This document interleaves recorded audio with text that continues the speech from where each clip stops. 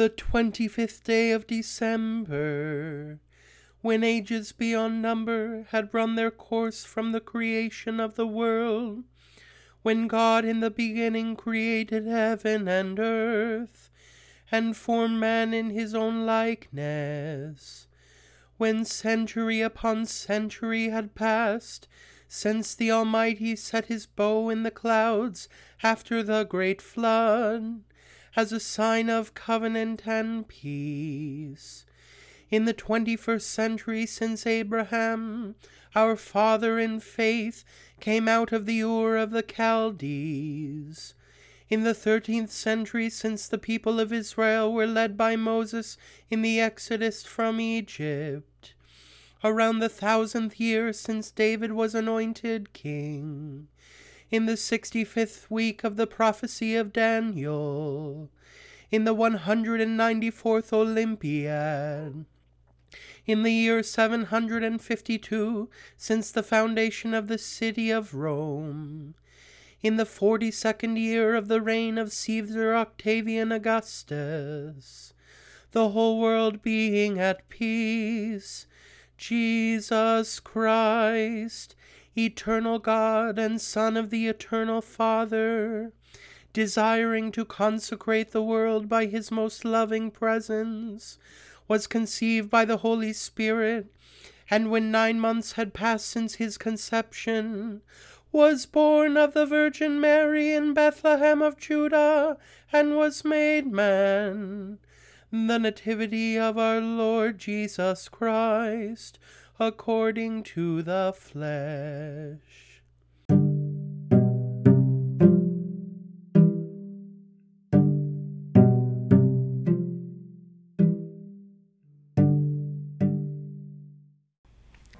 Merry Christmas and welcome back to Shifletcast. This is episode 7, our Christmas debrief episode, and it's been a weekend of family and laughter and cheer and, depending on your family, potential infighting.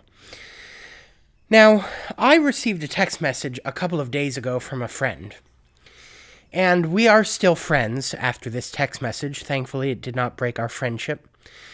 But he said, "I don't want to be that guy, but did you know that the title of your most recent episode means the cow mandate?" I laughed out loud. I laughed out loud more than I've laughed in quite a while. I did not know that mandatum vaccinum meant the cow mandate, but after talking to a friend of mine, it makes sense. The word vaccine is actually derived from cow because the first vaccines used a cowpox variant to inoculate against smallpox. So we get the word vaccine in English from the Latin word cow, vaccinum, or in Spanish vaca, because of how the first vaccines were created. Now, I could have changed the episode title, and I could have re-syndicated it to all of my feeds and updated things, but I decided, you know what the heck? It's one little mistake. People aren't going to notice. It's actually kind of funny when you think about it, the cow mandate, like sheep being led to the slaughter. The governmental totalitarian slaughter, that is. It kind of is appropriate if you look at it in certain ways. So, lesson learned. Next time I decide to name an episode in Latin, I will check with a friend of mine who knows more Latin than myself. And no, that will not be you, Cesar Mendoza. Now, the next thing is the All-American Boys Chorus. I used to sing in the All-American Boys Chorus from 6th grade to about 8th grade. I was in it for 3 years. And it was one of the best times of my life. It was an amazing experience. It was let me just read a bit from their website for you. The mission of the All-American Boys Chorus is to empower and give voice to boys from diverse backgrounds in order to build self-confidence, discipline, leadership skills, and achievement through the transformative power of music. Our programs, that is, the programs of the All-American Boys Chorus, progress through different stages of cognitive development, transforming an individual from a beginner vocalist to a seasoned performer, while instilling leadership skills through peer-to-peer mentoring. All choristers participate in after-school and weekend music lessons with rehearsals at our campus, as well as performances, recordings, national and international concert tours, and an annual week-long summer camp. So that's the information about the All-American Boys Chorus from their website. Like I said, I was in it for 3 years. There were a lot of rehearsals. If you ask my mom and dad, they were driving me to Costa Mesa 2, 3, 4 times a week. And that was not including all of the Christmas concerts and the summer concerts. And it got to be a lot. I think I don't appreciate it because I didn't drive. I was just the one being driven. So I don't appreciate how much time and effort was put into getting me places, but it was a lot. It was 3 or 4 rehearsals a week, and the concerts and the summer camp, and I was blessed to be able to go on 3 tours.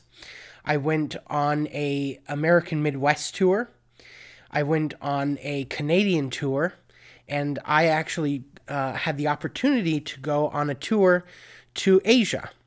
I went to the People's Republic of China, South Korea, Hong Kong, Singapore, and Japan. And we sang in all of those places to crowds of thousands. It was amazing.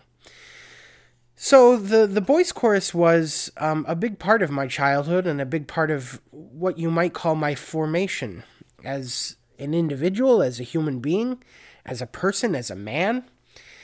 And I learned a lot from the chorus, and it formed me in ways that, honestly, as an adult, I really haven't reflected on or thought deeply about, but it might be good to do so. They're a world-class choir. They really are. Up there, I think, with the Vienna Boys Chorus. And I'm going to play a little clip of Winter Wonderland, just for your listening enjoyment.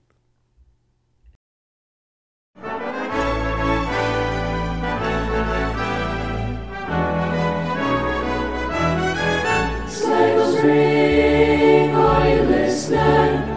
In the lane, snow is glistening. A beautiful sight, we're happy tonight, walking in a winter wonderland. Gone away is the bluebird, here to stay is the new bird. He sings a love song as we go along, walking in a winter wonderland. So the reason that I bring up the All-American Boys Chorus is that last week, the Boys Chorus had a free concert in the Orange Circle. The concert was open to anyone, and we got a postcard at home that said free concert, and our ears perked up when we saw the word free. And I thought, you know what, just for shits and giggles, let's visit the old stomping grounds and see how the boys are doing. And it was amazing. The concert was amazing. The music was fantastic. I walked into the doors, and immediately I got a tap on my shoulder. And I turned, and it was Wesley Martin, the music director of the All-American Boys Chorus. And he said, "Hello, Philip," in his rich Australian accent. And it was delightful that he recognized me so quickly and right off the bat. I saw a couple of other people at the concert that I had sung in the chorus with. And you know, from my memory, the chorus did not change. I mean, that's a good thing. They sounded just as Oh, just as festive, just as cheerful, just as glorious as ever. And it was good to be there.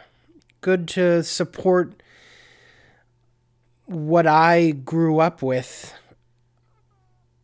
in middle school. Good to support them. And I do want to play one more clip. This is the last clip was recorded. They were doing carolograms. So you could, for a certain amount of money, you could purchase a carologram, and they would sort of insert some message in a pre-recorded video. And so that's where the music came from previously. But this next one is live, and these were the handbell ensemble. They had a handbell ensemble, and they really were quite good. I remember I was in the handbell ensemble when I was in the boys' chorus, and it's quite technically challenging. It's not an easy instrument to play, even though you think, oh, you're just holding a couple bells and you got to ring them, but you got to ring them at the right time, and sometimes you got to pick up new bells, and then you have key changes, and it has to all be in sync with everyone else around you, and if you get off by one half a measure, then you've ruined the whole thing. And they were playing for a good 2 or 3 minutes, and it was really aurally stunning. Is that the right word? Aurally? Aurally. It means like not orally stunning, like with the mouth, but stunning to the ears. Anyway, it was stunning. Let's just say stunning. So, here is a brief excerpt from the Handbell Ensemble live in the Orange Circle last week.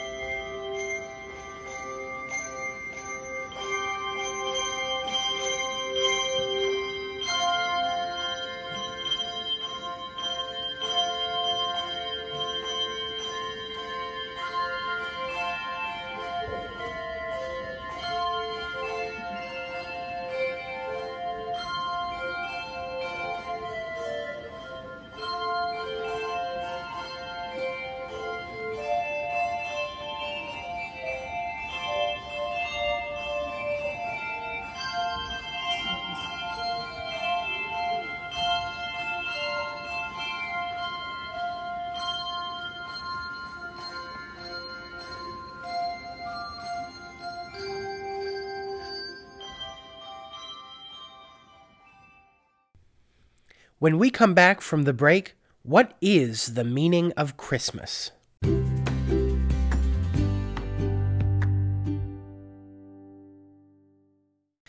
There is a lot of talk this year about the meaning of Christmas. What is the meaning of Christmas? Keep Christ in Christmas, you see on bumper stickers nationwide. What is the meaning of Christmas?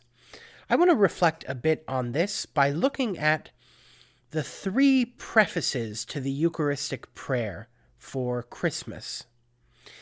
This is a kind of lex orandi, lex credendi. What that means in Latin, I think, I've not proven to be an adequate Latinist by any stretch of the imagination, but what I think it means, what I've learned it means, is the law of prayer is the law of belief. And what that means is if you want to know what someone believes, look at how they pray. Look at what they pray. And so we can look at the church's prayers to inform us about the church's belief. So if we want to know the meaning of Christmas, look at the prayers that the church prays during the Christmas season. Look at those prayers. What are they saying? What are they saying about Christ? What are they saying about the world? What are they saying about the church? And we'll know the meaning of Christmas. So I have 4 prayers here. The first is the Christmas Proclamation, so-called. And I sang this at the beginning of this podcast. The Christmas Proclamation.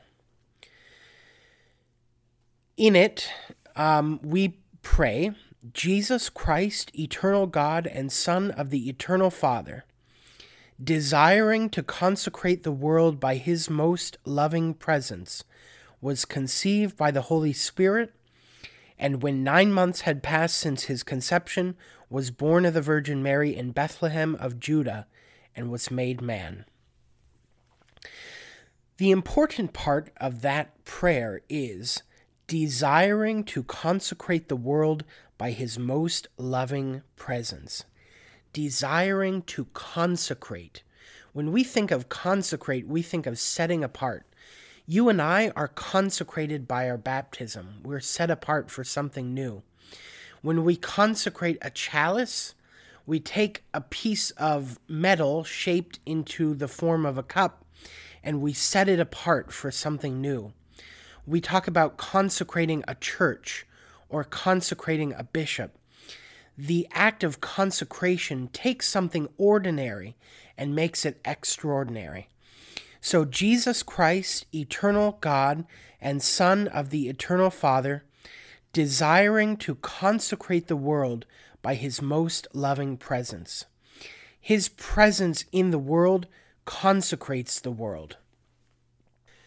So that's the first prayer that we're going to look at. What is the meaning of Christmas? It has something to do with consecration. The second prayer that we look at is the preface. The preface is the part of the Eucharistic prayer that comes right before the Holy, Holy, Holy.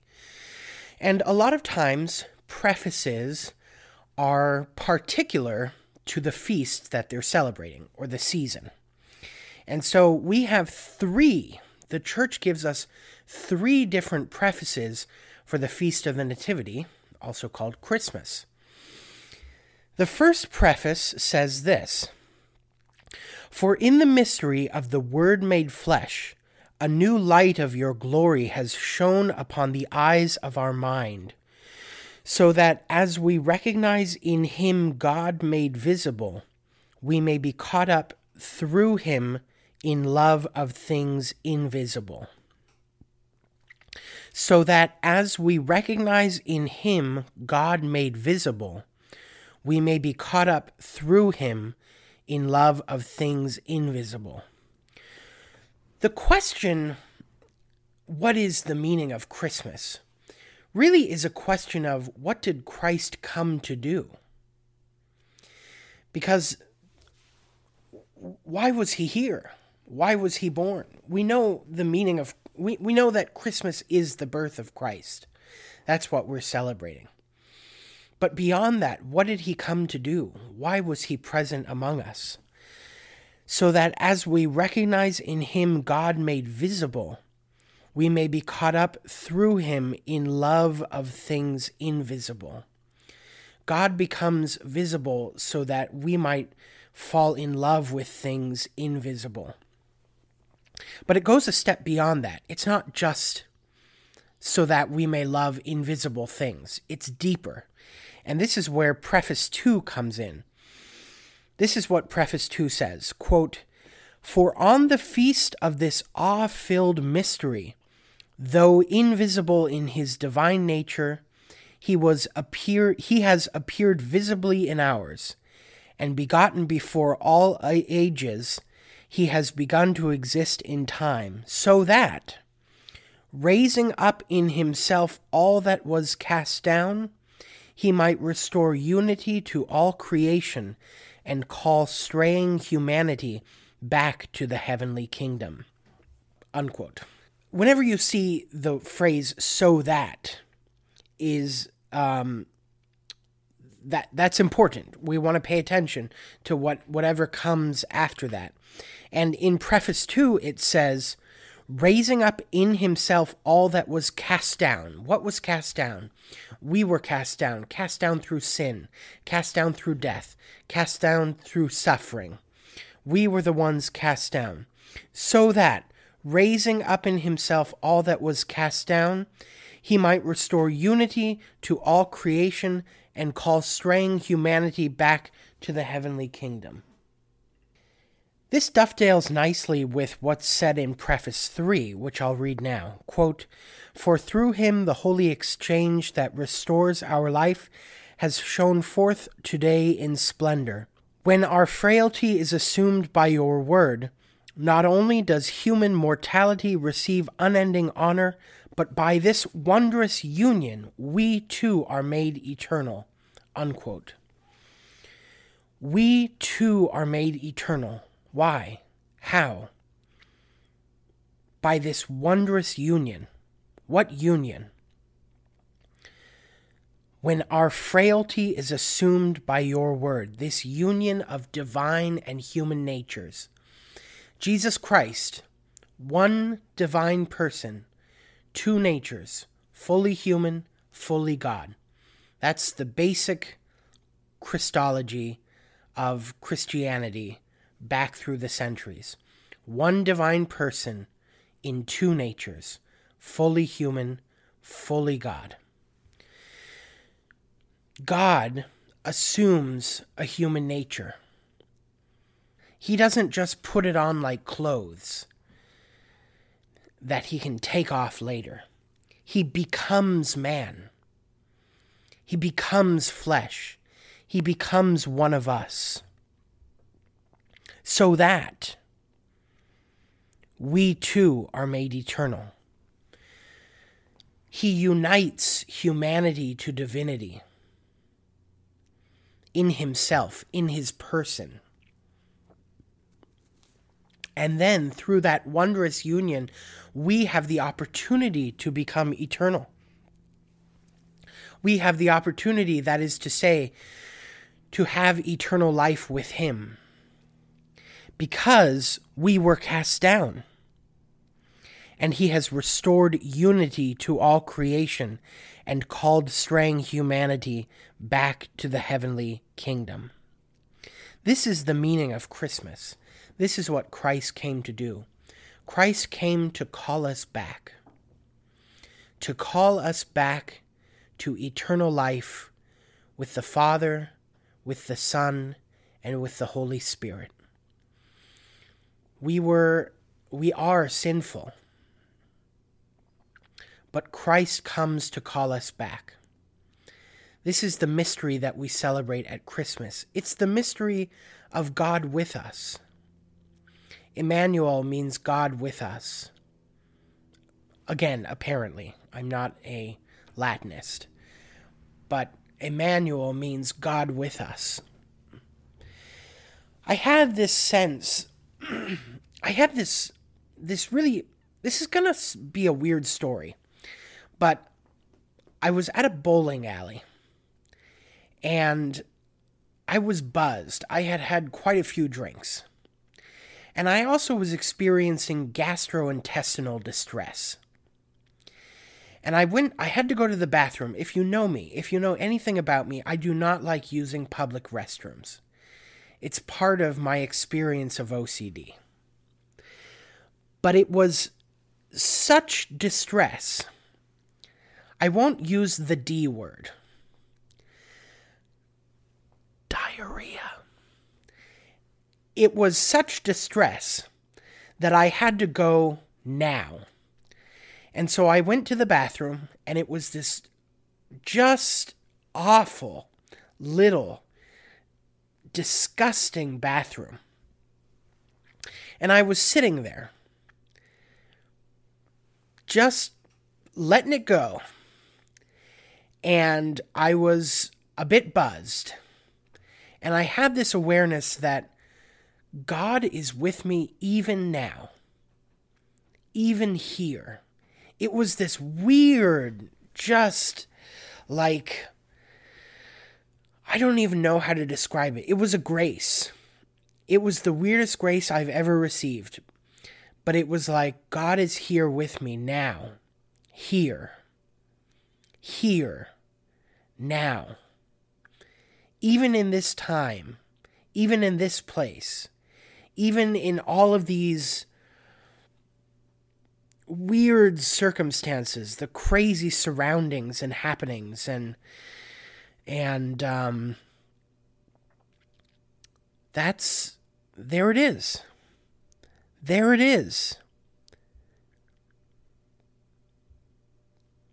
Raising up in himself all that was cast down.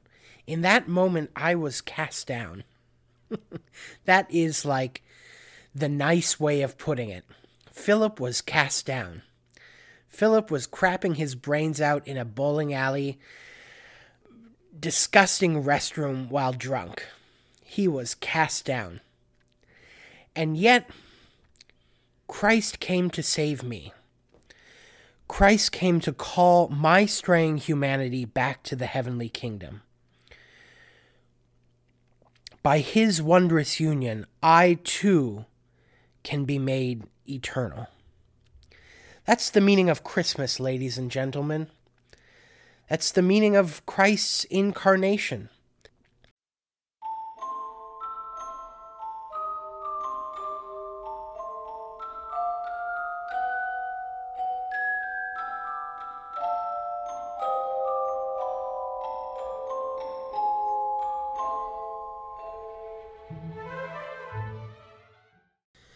All right, continuing on with our journey with Harry Potter.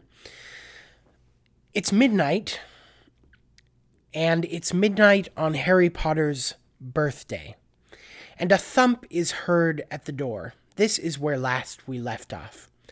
Remember that letters were trying to make their way to Harry. Letters galore. Hundreds and hundreds of letters by any imaginable means were trying to make their way to Harry, and every single time they were thwarted. So now we're on chapter 4. This summary is courtesy of sparknotes.com. The thump is heard again.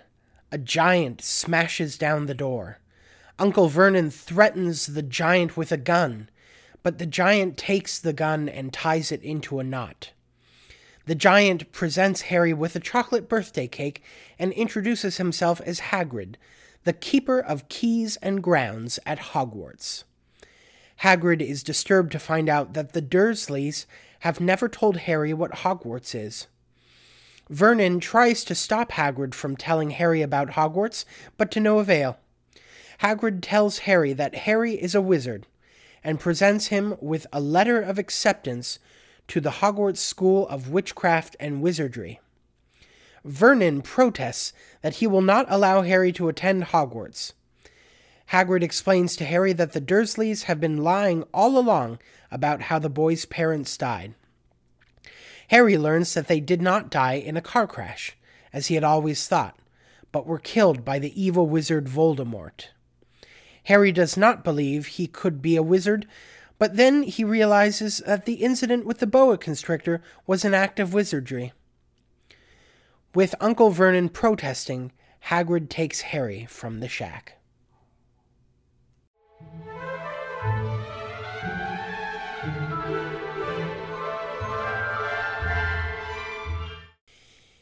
It is ironic that we are reflecting on this chapter 2 days after Christmas.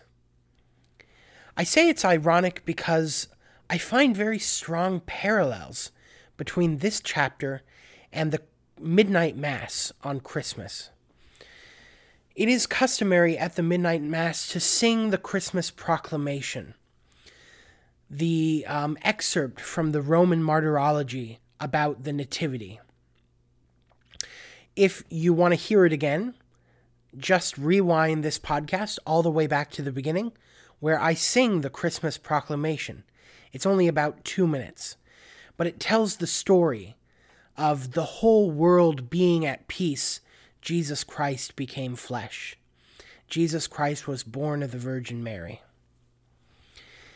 And it goes into the dates, the exact dates of when that happened, situating the event itself into history, into human history. That's something beautiful about genealogies, is they ground the person in human history, in the history of a particular parent and another particular parent. Jesus' genealogy shows us that, yes, this was a real man in this time and in this place. Not in this time and in this place, but in a time and a place. And so the Christmas Proclamation proclaims that Jesus was born in a real time and in a real place. And this proclamation, many times, is sung when? At midnight. It's sung at the midnight mass. Reminiscent, of course, of the Easter proclamation, the Exultet. I'm blanking, otherwise I would sing the first 3 verses. But not 3 verses, 3 measures. 3 verses would be like 3 minutes. But they're all reminiscent of each other, these things that happen in the night. And another thing happens in the night. A thump is heard on the door. And in comes a giant. In comes the Dursleys' worst nightmare. Hagrid is literally everything they hate about Lily Potter's world. He's magic. He's probably come on a flying bicycle. He is a giant. I mean, if you just think about the enormity of that situation, I can imagine. I don't think the movies do it justice. We do learn later on that Hagrid really is a half giant. So maybe the movies do it justice. But just imagine the Dursleys sort of cowering in the corner of this shack on an island. And Hagrid pops in and says, "Oh, hey, Harry, you're a wizard, Harry. You must have known that your mom and dad, they're famous, you're famous." Everything that the Dursleys hate about the wizarding world. And it's here. And he's come. And last week, we talked about a message. That there was a message that was trying to make its way to Harry. And Harry finally learns what the message is. And the message is that he is a wizard. He's different. He's set apart. He is of a different order than most people. Most people in the world are not wizards. Most people in the world are not wizards. I'm actually thinking of reading this after we get through the Potter series. It's called Harry Potter and the Methods of Rationality. And it is a fan fiction of Harry Potter that looks at what would the Harry Potter world be like, basically, if Vernon and Petunia Dursley were professors, university professors. How would that have changed Harry's upbringing? How would that change the series? And there's a whole chapter on Punnett squares and genetics, and it talks about how the wizard gene is a recessive gene, and it gets into the mathematics of what that would look like and why there are so few wizards in the world. But yeah, going back to what I was saying, most people are not wizards. Most people are not witches. But Harry is. Harry is one of the ones set apart. He's one of the ones who is different. And he learns this message at midnight. In the middle of the night. When everybody else is sleeping. He learns this quote-unquote good news. This evangelion. That's where we get the word gospel from. The Greek word evangelion. Good news. And so there are traces of the Catholic liturgical celebration in Harry Potter. This good news comes at precisely midnight. Precisely the time when, granted, if your midnight mass is at midnight, the Christmas Proclamation will be sung. The proclamation that Christ has come to do something, to set us apart, to bring us home, to raise us up. Harry is set apart, and he learns this at midnight. We are set apart, and on Christmas, we learn that at midnight. All right, next week is going to be fun. We're going to get our first dose of the wizarding world. Diagon Alley, here we come. It's going to be great. I don't know how long I can keep up. So far, this is only chapter 4, but so far, I really haven't talked about the stories on a literal plane, on the literal level. When you think of Lectio Divina, you have kind of two levels. You've got a literal level and a spiritual level. And then the spiritual level is further subdivided into sub-levels. But I've really only been talking about the books from a spiritual point of view. Maybe, I don't know, maybe I'll come up short next week and I won't be able to think of anything spiritual, so we'll have to talk about the books on a literal plane. But that's okay. Whatever does happen is going to be great, and I can't wait. I just can't wait. It's going to be awesome, friends. See you on the other side.